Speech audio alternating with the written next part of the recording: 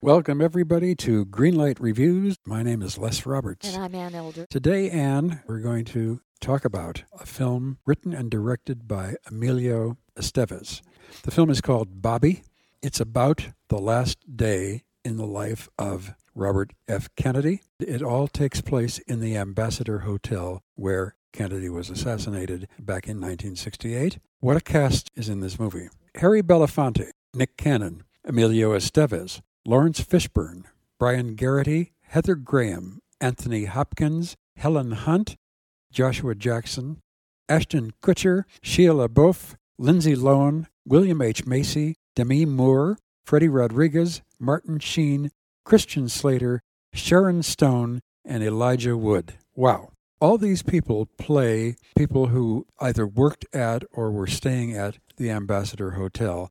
I was very, very touched by this movie. Of course, I knew it was going to happen. I think most of you do know what's going to happen. Robert Kennedy is shot and killed in the kitchen. Well, I think we should mention, too, Les, that no actor plays Bobby Kennedy, that the only time we see him are in film clips. That's right.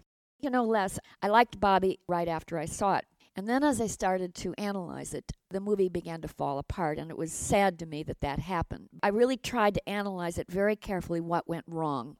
And it was the fact that the movie really was not about Bobby Kennedy. The movie was about 20 or 30 other people's lives and stories. That's exactly right. But the next point, I think, will drive home even more completely why I felt the film missed. Again, it's a screenwriting problem. Sirhan, the assassin, is not seen in this movie until the last probably 7 minutes, and then it's only fleeting. I felt that had Estevez developed a storyline for Sirhan so that we could have seen these stories going at the same time, I think the drama would have been enhanced. I think that it would have been a much more noble movie. I think I would have been much more engaged as an audience member. The magic word here is drama and dramatic tension.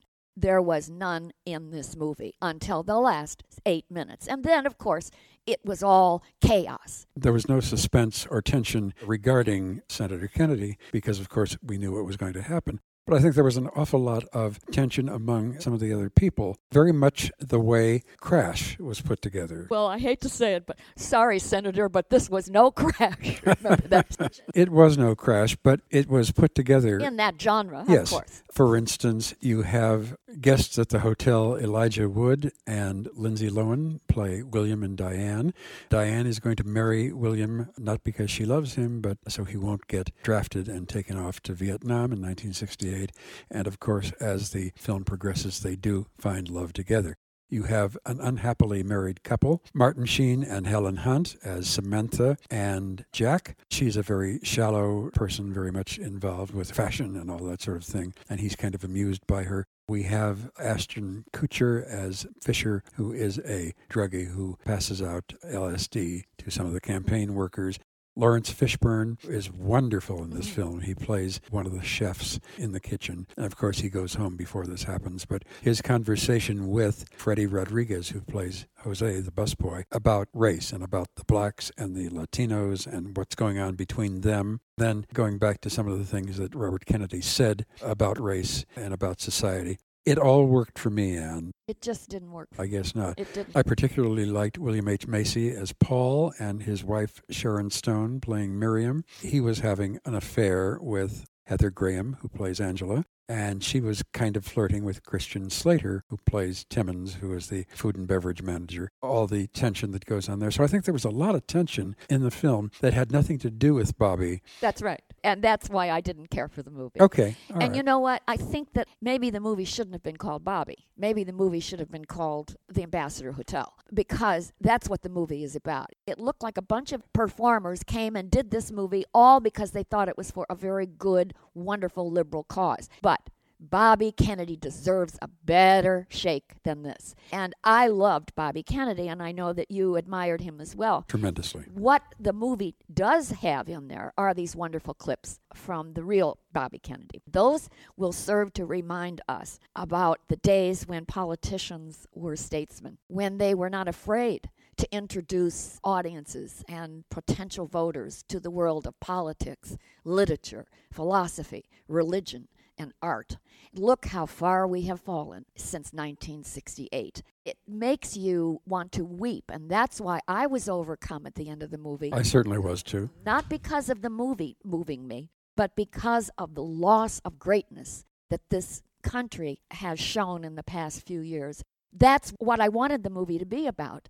But instead, I thought it was a very cheap, shallow, kind of cheesy approach. It reminded me less of the Irwin Allen kind of movies like Airport and Hotel and all those movies that are just filled with Hollywood stars trying to overcome some kind of a disaster.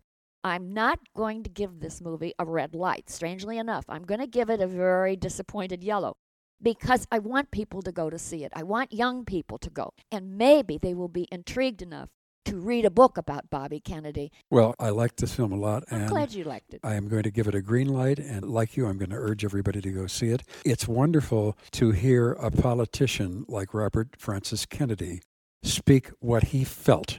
And he didn't worry about if he was going to offend anybody or he was going to make anybody mad. What would have happened if he had gone on to become president? Well, I would like to think that we would be a more literate nation. Definitely. And more eloquent. And that's what Bobby Kennedy brought to a whole generation. We wanted to be eloquent people. Good. Well, I'm giving it a green light. Anne is giving it a reluctant yellow light. Again, it's written and directed by Emilio Estevez, and starring so many people that I can't even name them all again.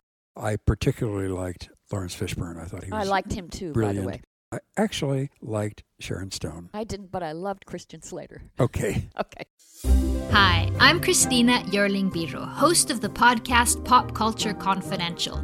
Join me as I go way behind the scenes with some of the most influential people in entertainment and media.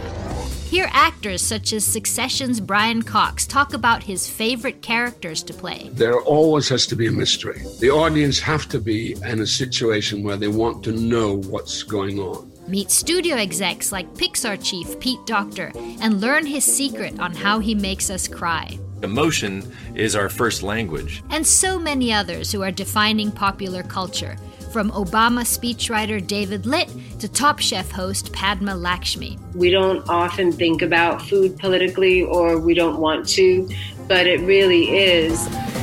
Join me. Search for Pop Culture Confidential wherever you get your podcasts.